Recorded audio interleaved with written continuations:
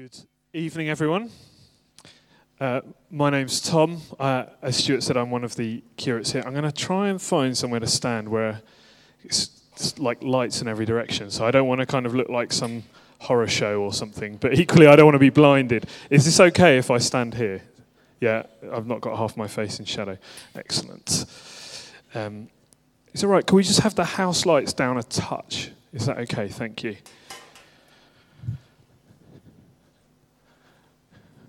Brilliant. It's good to be with you this evening, sharing on this really interesting topic, how to deal with disappointment. I don't know how I drew this short straw, but I'll do my best. I want to begin with a question. How do we cope when God doesn't answer our prayers? If you're anything like me, not very well. You may know that I've been in Claygate since July last year, when I moved with Megan, my wife, and our two young daughters from where we were in Dorking. And now Dorking isn't that far away. It's not a distant move geographically. It's all of about 15 miles, I think, if that. But we knew it was going to be tough. Tough because we were leaving behind a kind of support network and somewhere we'd been for a long time and long-established friendships and family relationships and a church that we've been part of for a long time.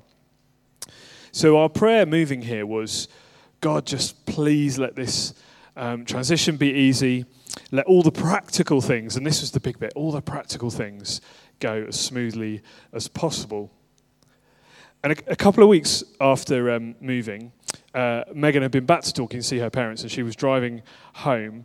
And as she was approaching a roundabout, she bumped into the car in front. It was all fine. It was really one of those really minor things. It was really slow speed. Everyone exchanged details. No one was hurt. But it meant a load of fuss with insurance companies. And, I don't know if you, this is a bit of a rant, but, cars these days, the tiniest scratch costs, a fortune to sort out now because there's so much technology on a car. It was a minor thing, but it was expensive and annoying. And then the next day of the same week, our one-year-old girl, Ella, had a nasty rash on her leg. So Megan wanted to try and get it resolved quickly, so she took her down to Boots in the village here just to get some ointment for it. But typically, you can all relate to this, there was no parking space outside Boots. There never is there? Somebody always gets in just before you. And it was in the height of summer. It was do you remember last summer? It was 39 degrees or something ridiculous. Megan was also 2 months pregnant at the time, so she was feeling pretty horrific. And she had two screaming kids in the car, and she just needed to get it sorted. So she dumped the car on a yellow line. There was the mistake.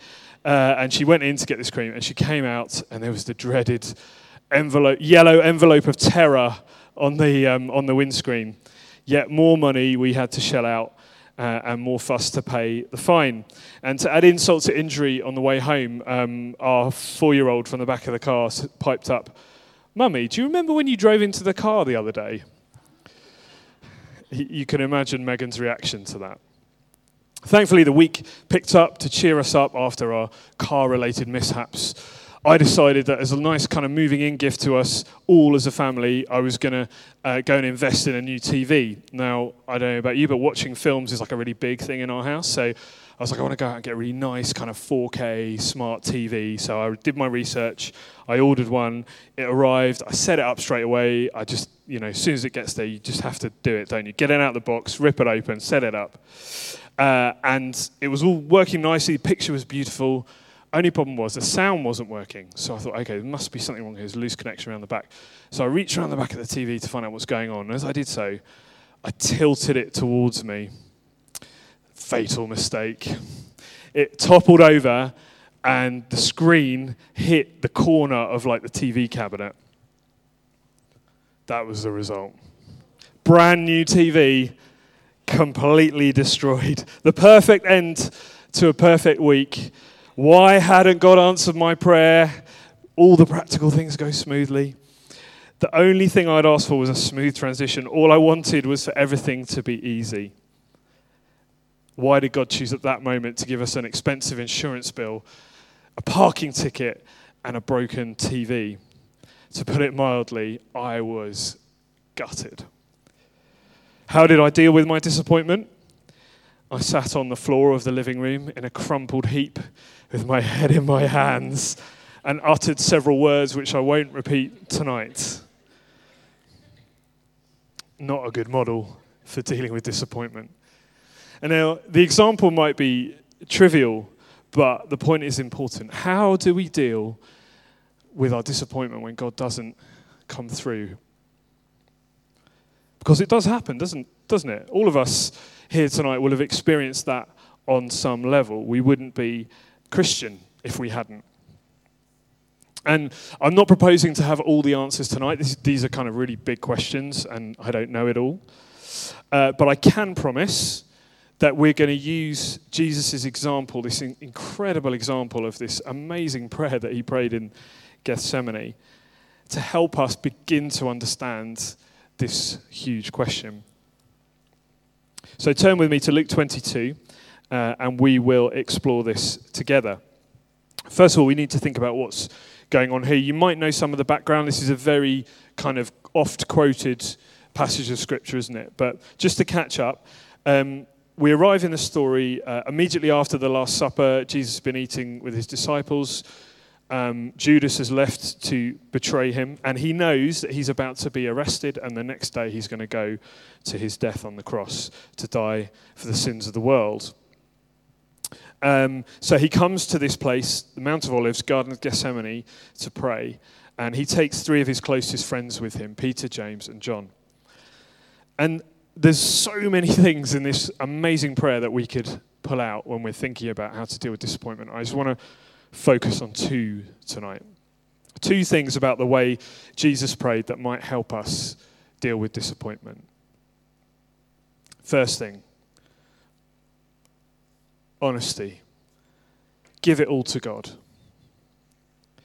You might ask, mightn't you? I mean, I kind of had this thought. Why did Jesus even need to pray? He was one with God. He was fully God.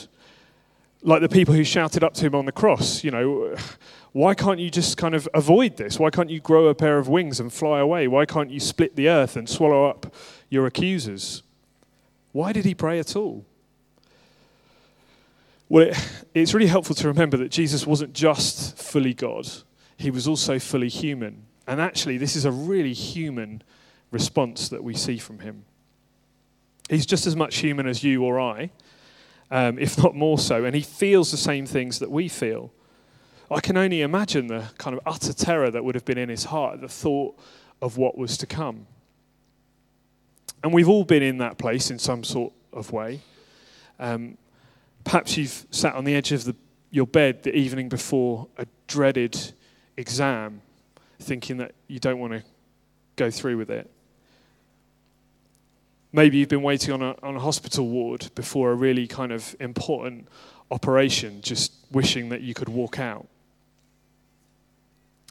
Maybe you've been in a waiting room, knowing that you're about to go the other side of an office door and hear some news that might change your life.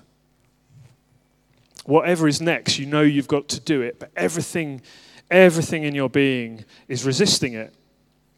So what's your response? Do you put on a brave face? Tell God you trust him? Maybe you tell God how faithful you've been a good Christian, how much you've honored him, and you say, come on, please, I've earned some help, come and help me. Maybe you play it cool. You don't pray at all, because if you ask for God's help, it's too big a thing. It's too big a thing to risk about being disappointed. But what does Jesus do in this passage? He starts by being honest. If we look at verse 42, if you are willing, take this cup from me.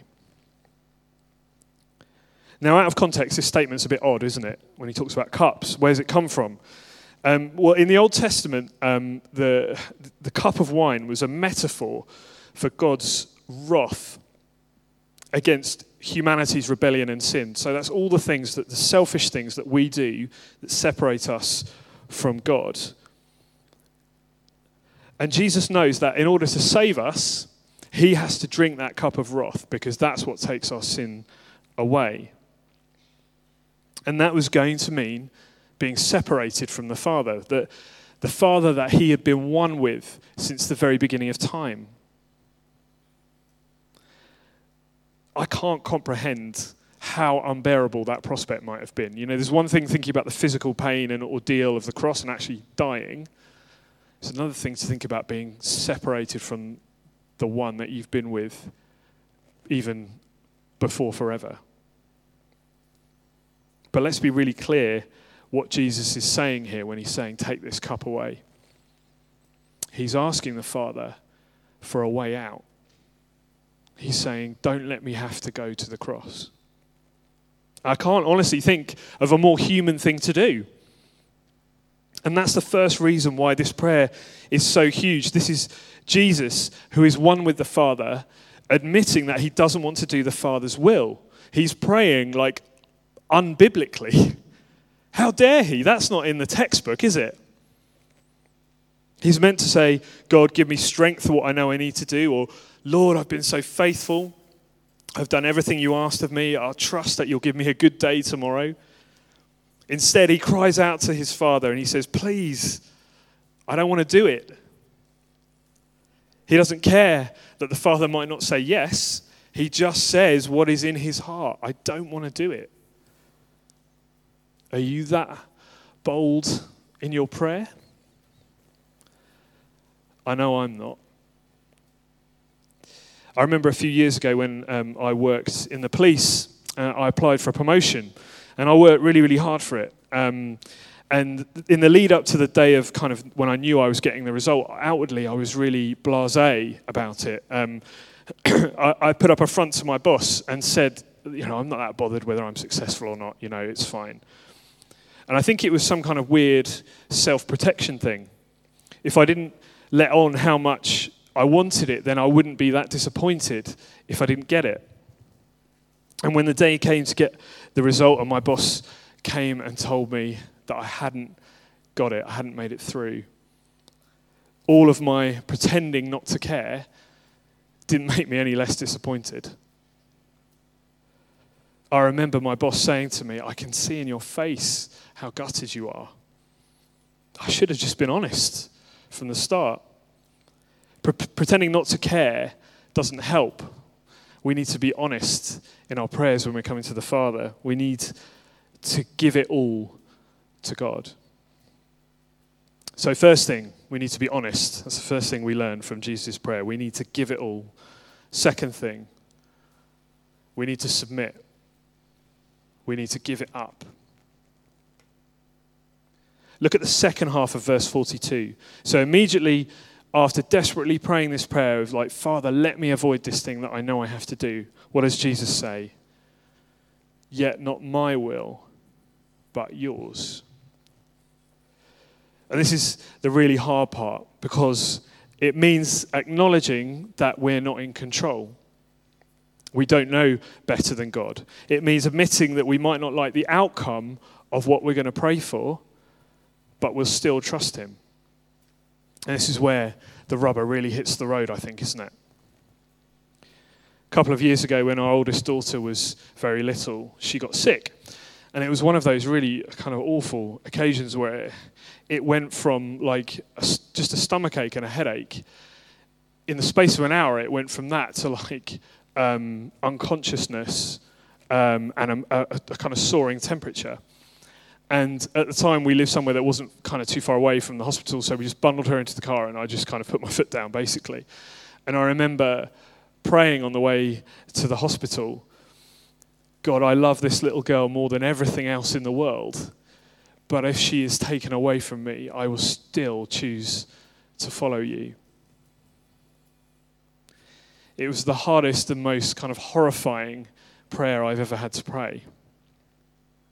But submission means that. It means truly saying, your will, not mine. We give it up to God, whatever the cost. But hold on for one moment. There's a big fat elephant in the room. If God is all loving and all powerful, we've heard this question so many times, why doesn't he answer every prayer? What if Jessica hadn't got better? Why are we reading every day as we pray for tonight stories of coronavirus spreading all over the world? Why do parents lose sons and daughters every day to acts of senseless violence and road accidents and illness? These are really tough questions, aren't they? And the honest answer is we just have to say we don't know. Some of these things could be a natural consequence of living in a broken world.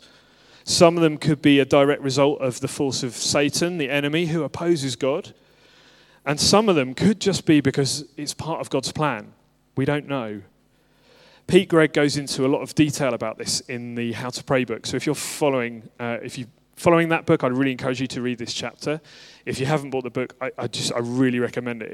It's really helpful. I'm not going to go into too much detail tonight, but he breaks those three areas down really helpfully. But whatever the reason, we know that God, the creator of the universe, in his wisdom, is allowing this to happen. It doesn't mean we understand why, but we still have a choice about whether or not to trust him. In submitting to God, we say, you know better. His purpose is higher than ours, even if it means pain and suffering and disappointment. And that's what Jesus is doing here in this prayer. He's not saying he's happy about what kind of lies ahead of him. That wouldn't be being honest, going back to what we were saying before. But he's saying that he trusts that the Father's plan is right. He's saying, even if I have to do this thing which is totally unbearable, I will do it because you asked me to. He submits. He gives it up. And there's a danger here, isn't there, that we read this account with hindsight and we go, oh, well, of course it was like the right thing. It was worth it. This was the way that actually Jesus kind of saves us from our sins. It makes sense. He had to do it. And the problem with that is that we don't have that luxury in our own lives because we can't see the future.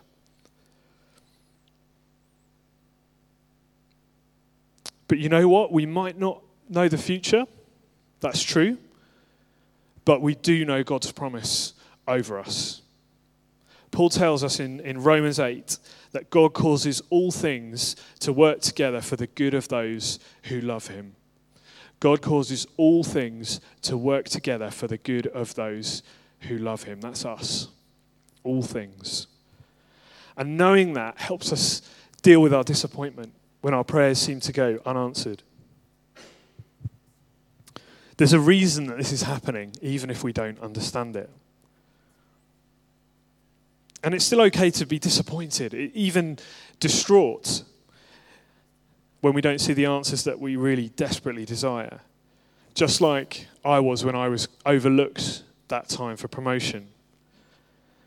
But if we do these two things that Jesus modeled when we pray, that will just help us trust in God, even in our lowest moments.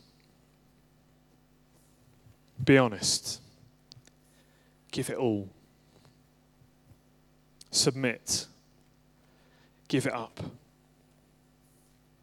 And I want to end tonight with some really, really good news.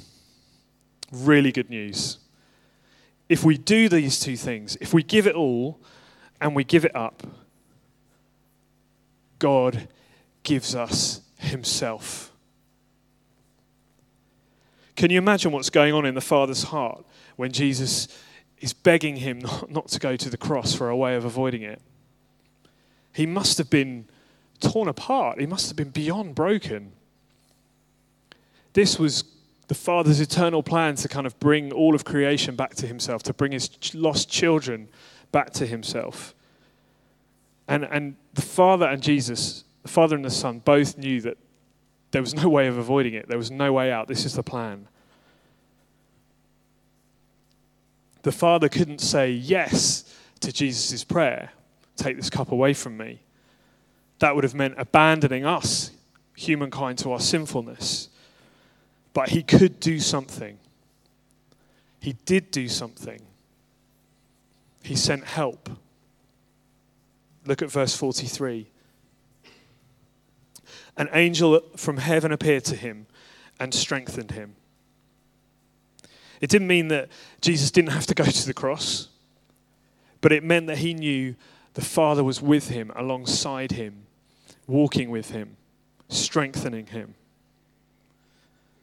And that is a promise that remains true for us today. It's not just a kind of special one-off for Jesus.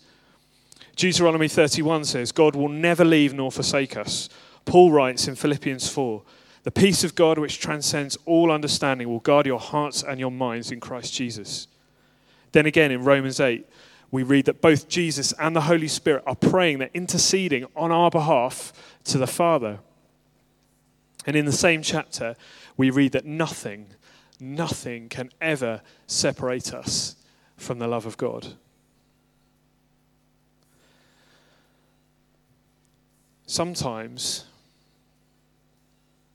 we have to go through horrible, awful experiences, and we just don't know why.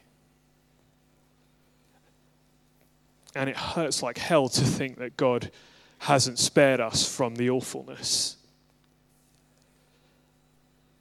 But Jesus' own great unanswered prayer shows us that no matter what you are going through, no matter what you are praying for, no matter how hard it hurts, God is always with you. That promise never fades. It never fails.